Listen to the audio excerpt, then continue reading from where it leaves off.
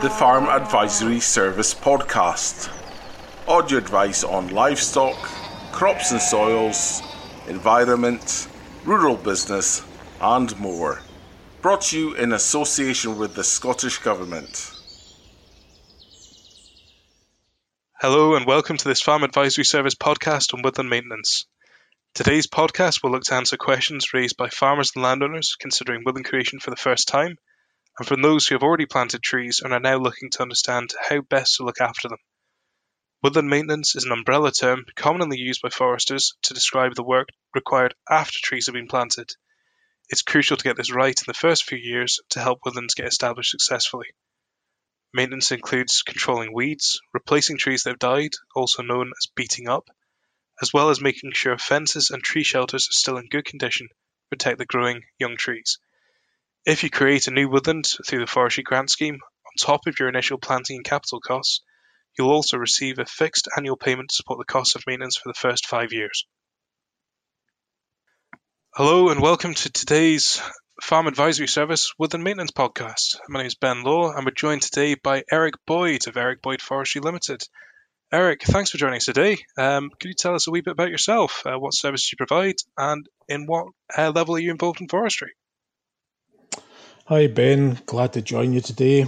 I've been in forestry for 42 years now, started when I was 16, worked up through the squads, went self-employed in 93 and in 2003 we formed a limited company, Eric Boyd Forestry Limited, and we are mainly involved in forestry establishment and maintenance work. And at the last 3 or 4 years, we've planted an average of about 5 million trees between establishment work, restock work and beat-up jobs. We also do a lot of cleaning work, weeding work, chemical spraying, so anything to do with forestry establishment and maintenance, our company is involved in and has been for, as I say, 42 years.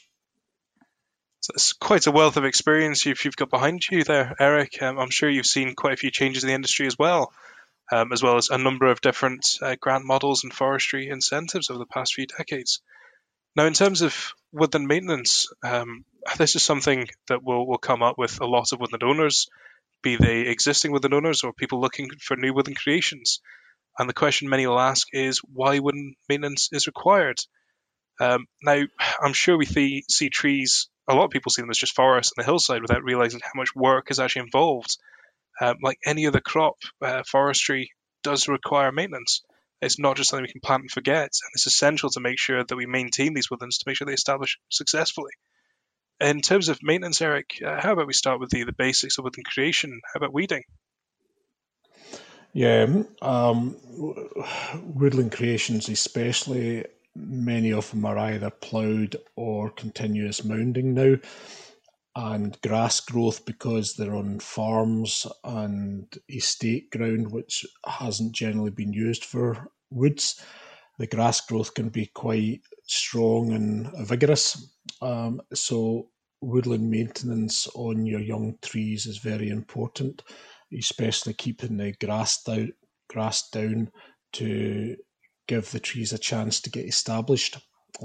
This normally takes a couple of years with the right procedures. You can get your trees away and out of the grass within a couple of years and then not really have much problems regarding maintenance after that. Mm-hmm. So as well as grass, we've obviously got other weeds to be wary of, all things like gorse, heather and bracken, as well as thistles and docks and ragwort as well. By way of weeding, Eric, obviously we've got various different control methods here. We'll touch on those in a little bit later. But in terms of why weeding is required, a lot of people wonder why we need to put this effort in. Now, part of a forestry grant scheme woodland creation contract that you'll sign at the beginning of a woodland creation to secure the grant funding is this obligation to establish the forest over a 20-year term. And this is something that's inspected by Scottish Forestry, and penalties can be levelled if the stocking density is not right. In terms of stocking densities, something we'll a lot of people will hear the words beating up and it's not something them come across. Is this something you do on a regular basis, Eric? And how would you best describe it? Yes, we do. We do beating up every year. We do a couple of thousand hectares a year, actually, within restock and woodland establishment, to try and maintain the stocking densities as required by Scottish forestry. You have to have X amount of trees alive at year 5. So the point of beating up is walking through, looking for dead or dying trees what maybe haven't been able to get established in the first year for various reasons, and replacing them with new trees. So hopefully after a couple of years of beating up and checking, that won't need to be done anymore. And after year 2 or 3, you'll have your 2.5 to 2.6 per hectare if it's a commercial crop, established and ready to grow on its own without much maintenance at all. There's quite a few issues what can cause deaths in trees, which might be touched on later on in the conversation, but on new established forests, it's mainly grass growth and drought. Your crops can suffer quite dramatically, like any crop, if you have a dry spell of weather and they're not getting enough water. Other than that, it's just really important to keep your figures and your numbers of trees alive within your hectare space. You've touched on something important there, Eric, there as well, in terms of what can cause these losses. One of the key issues we see across a lot of the woodlands we look after is predation. Now, that can be from any number of different predators of trees, including the usual suspects of deer and voles, but could also include sheep and livestock that have broken into pens and forestry woodland creations where they shouldn't be. In terms of protection, Eric, the main points we'll look at with forestry would be fencing and shelters. Is this part of woodland maintenance as well? Yes, once the forest has been established, i.e. the first couple of years of planting, a lot of native broadleaves, which maybe are planted up the riparian zones next to rivers, could have tree shelters in them. Sometimes these are outside deer fencing, so they need to be maintained as well. And inside a lot of the deer fencing and woodland creations, a lot of people, if there's a high vole population, will use vole guards or spirals round the trees just to give that added protection. And once the trees are big enough to withstand any of the pests, then these can be removed and recycled or taken away to be disposed of. In terms of the protection from voles as well, we've already mentioned weeding and grasses around young trees. Clearly, if we keep the grasses suppressed, this reduces the amount of cover available for voles on the ground and reduces the number of vole-damaged trees as well, in the sense that they've got less areas to hide and they're more likely to be predated on by birds like kestrels and buzzards. Eric, in terms of restock sites as well, in terms of maintaining restock sites, now it's a completely different kettle here in terms of kettle of fish. We're looking at different policies altogether. These are sites that have been cut down in the past, and we're now looking to restock them as part of the restock obligation of the felling permissions now issued by Scottish Forestry. Clearly, we're looking at different weeds within a restock site. Sites may well have been left fallow for a few years and then being restocked again.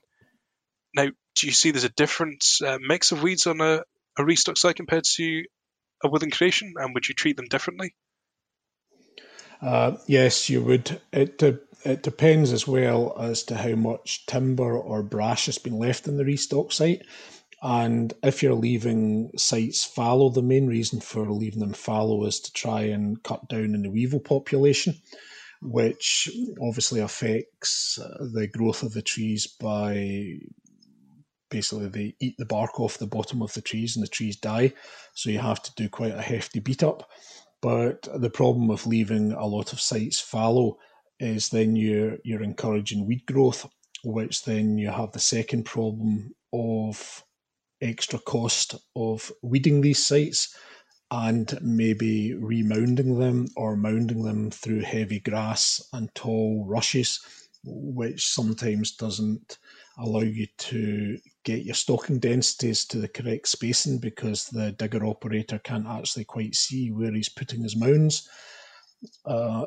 I personally think that hot planting, getting in and mounding a site as quick as possible and getting it replanted and doing some top-up spraying or weevil spraying in the first year or so is far preferable than leaving a site fallow. But a lot of foresters and contractors have different views in that, and I think what has to be taken into account is whereabouts in Scotland it is, and how high up as to what your grass growth and weed growth is likely to be.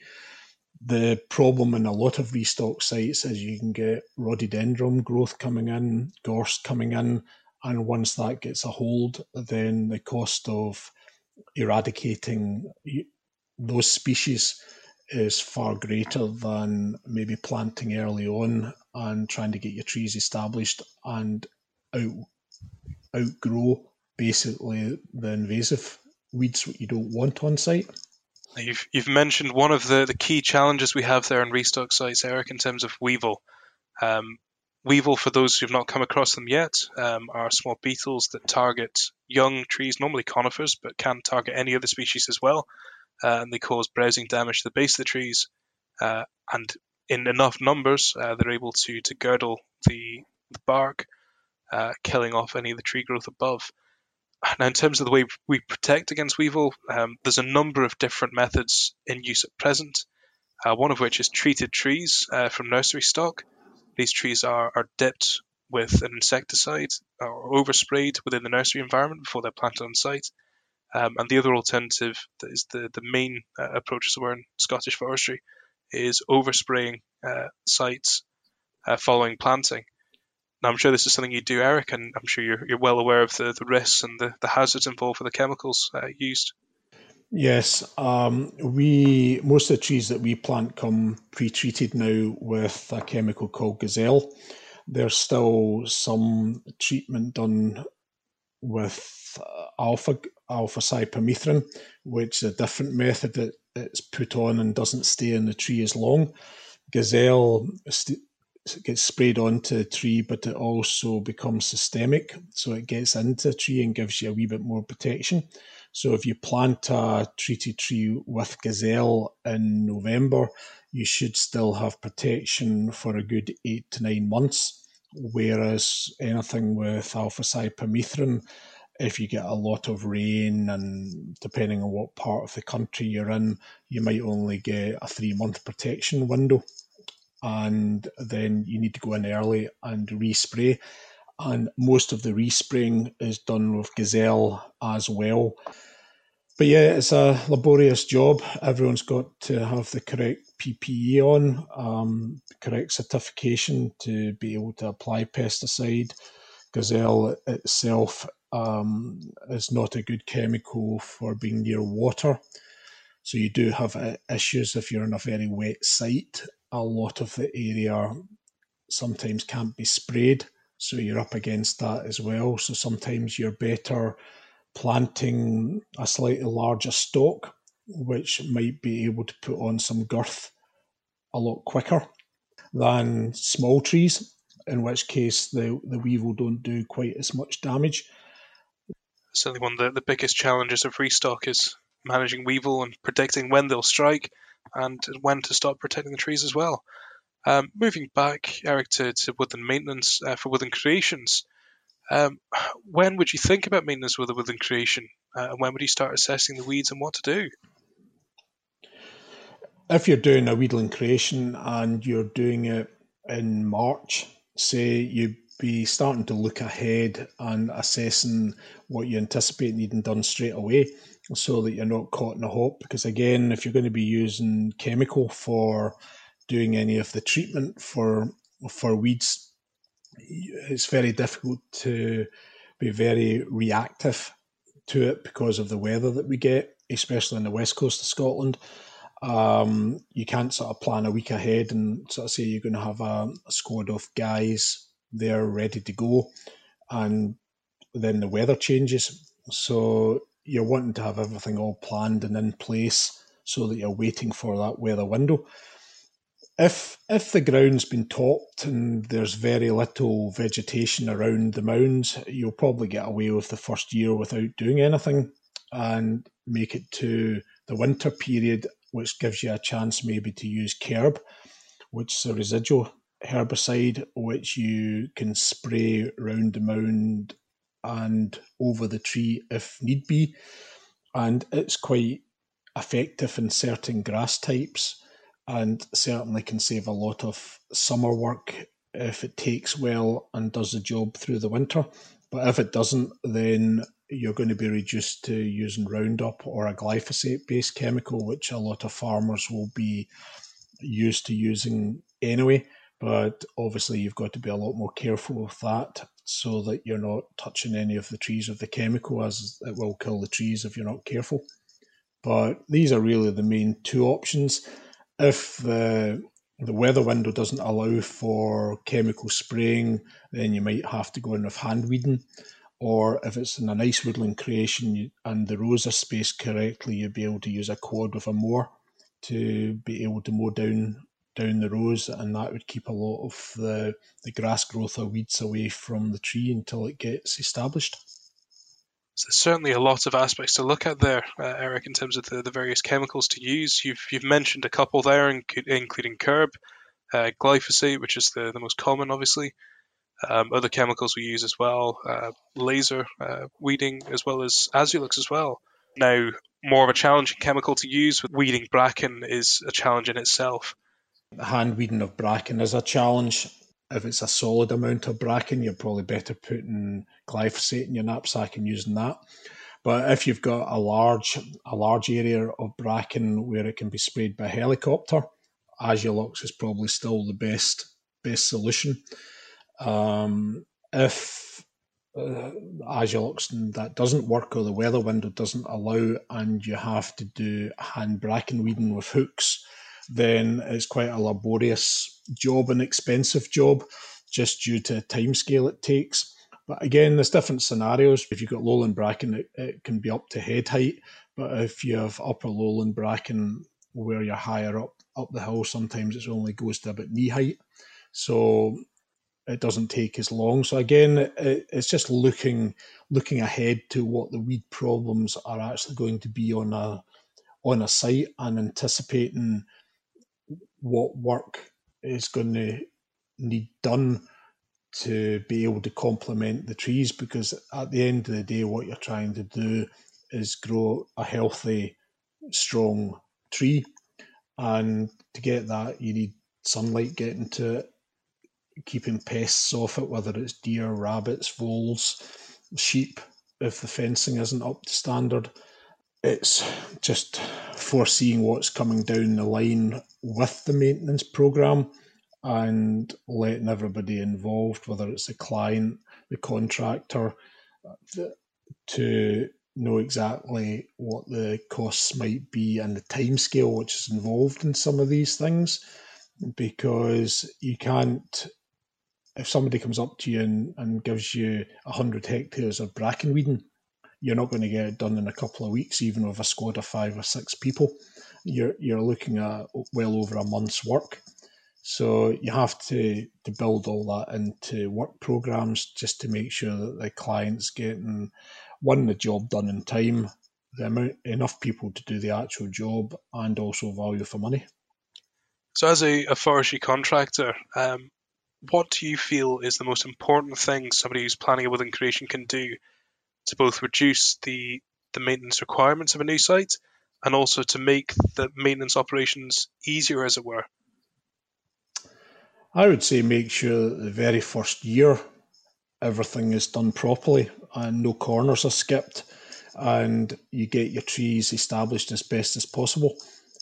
Because if you don't get them established in year one pretty good, like with maybe only like we normally work that if you've got less than a 10% death rate, that's a pretty good result.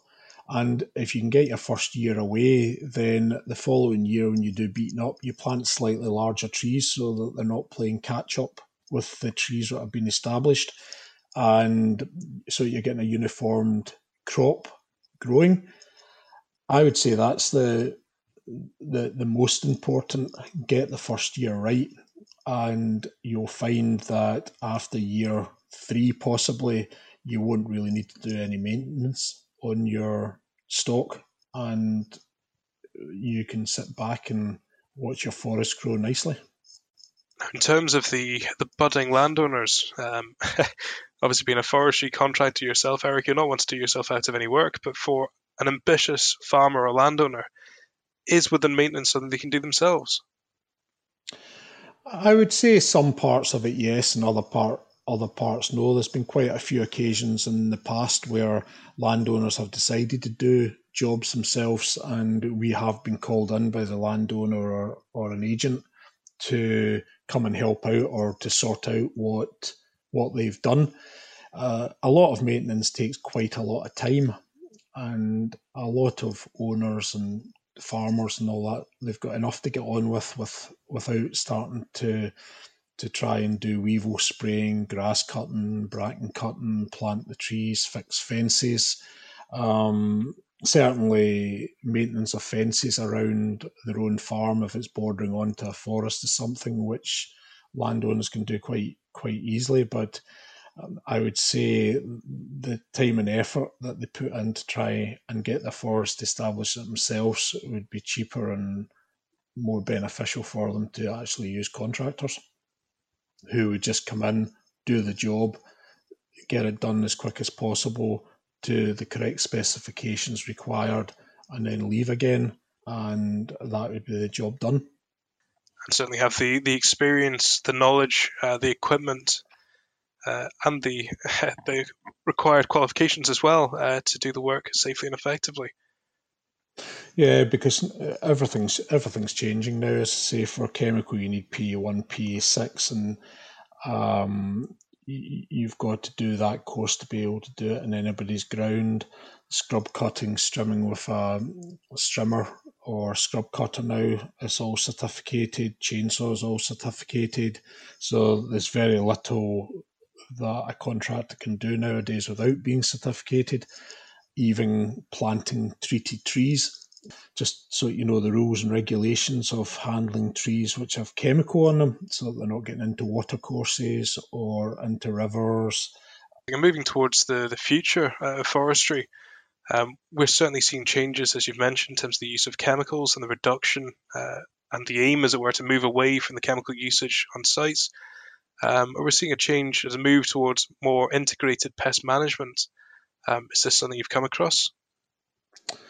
Not personally. Most of the areas that we still work on are still using chemical and stuff. One thing that has changed in the last few years is, especially in the private sector, a lot of people are planting trees with tree boost now, which is a fertilizer that you put in with the tree when you plant it, and it makes a huge difference in quite a few woodland creations that we've worked on where that has been used. It's actually greatly reduced the amount of chemical weeding required, because the tree gets that initial boost and gets a girth on it and a height on it that, you know, sometimes after year 1 it's actually got its head above the grass, and once it's got its head above the grass you don't really need to bother about it that much. So certainly using a fertilizer like tree boost in with the planting at the initial stages can have a big benefit. It's very interesting. Eric, just touching finally, something that's played a key part in the industry this year and is certainly developing and looking to be key again in 2021 is the provision of welfare facilities for contractors. Is this something that's affected you with your work this year? Yes, we've got, we're having to provide. I mean, it has been low for a wee while, but it's been a while to catch up with forestry. But we, at the moment, we have 10 welfare units out on various sites, and it's something that isn't going to go away. And it's, the law kind of states now that you have to have welfare facilities for any workers on site. So it can be integrated if it's a farm and they've got outbuildings, which is hot and cold running water, and a toilet, then that can be integrated. And if not, welfare facilities have to be accounted for within any operation which is carried out in forestry now, whether it's a new woodland creation or existing restock sites. Eric, thank you very much for joining us today and for your insight into the world of woodland maintenance. Should any of our listeners want more information about woodland maintenance, the forestry grant scheme, or woodland creation, they can find the information on the Scottish Forestry website, on the Farm Advisory Service, and through the Rural Payments Forestry Grant section. Okay, thank you very much for having me.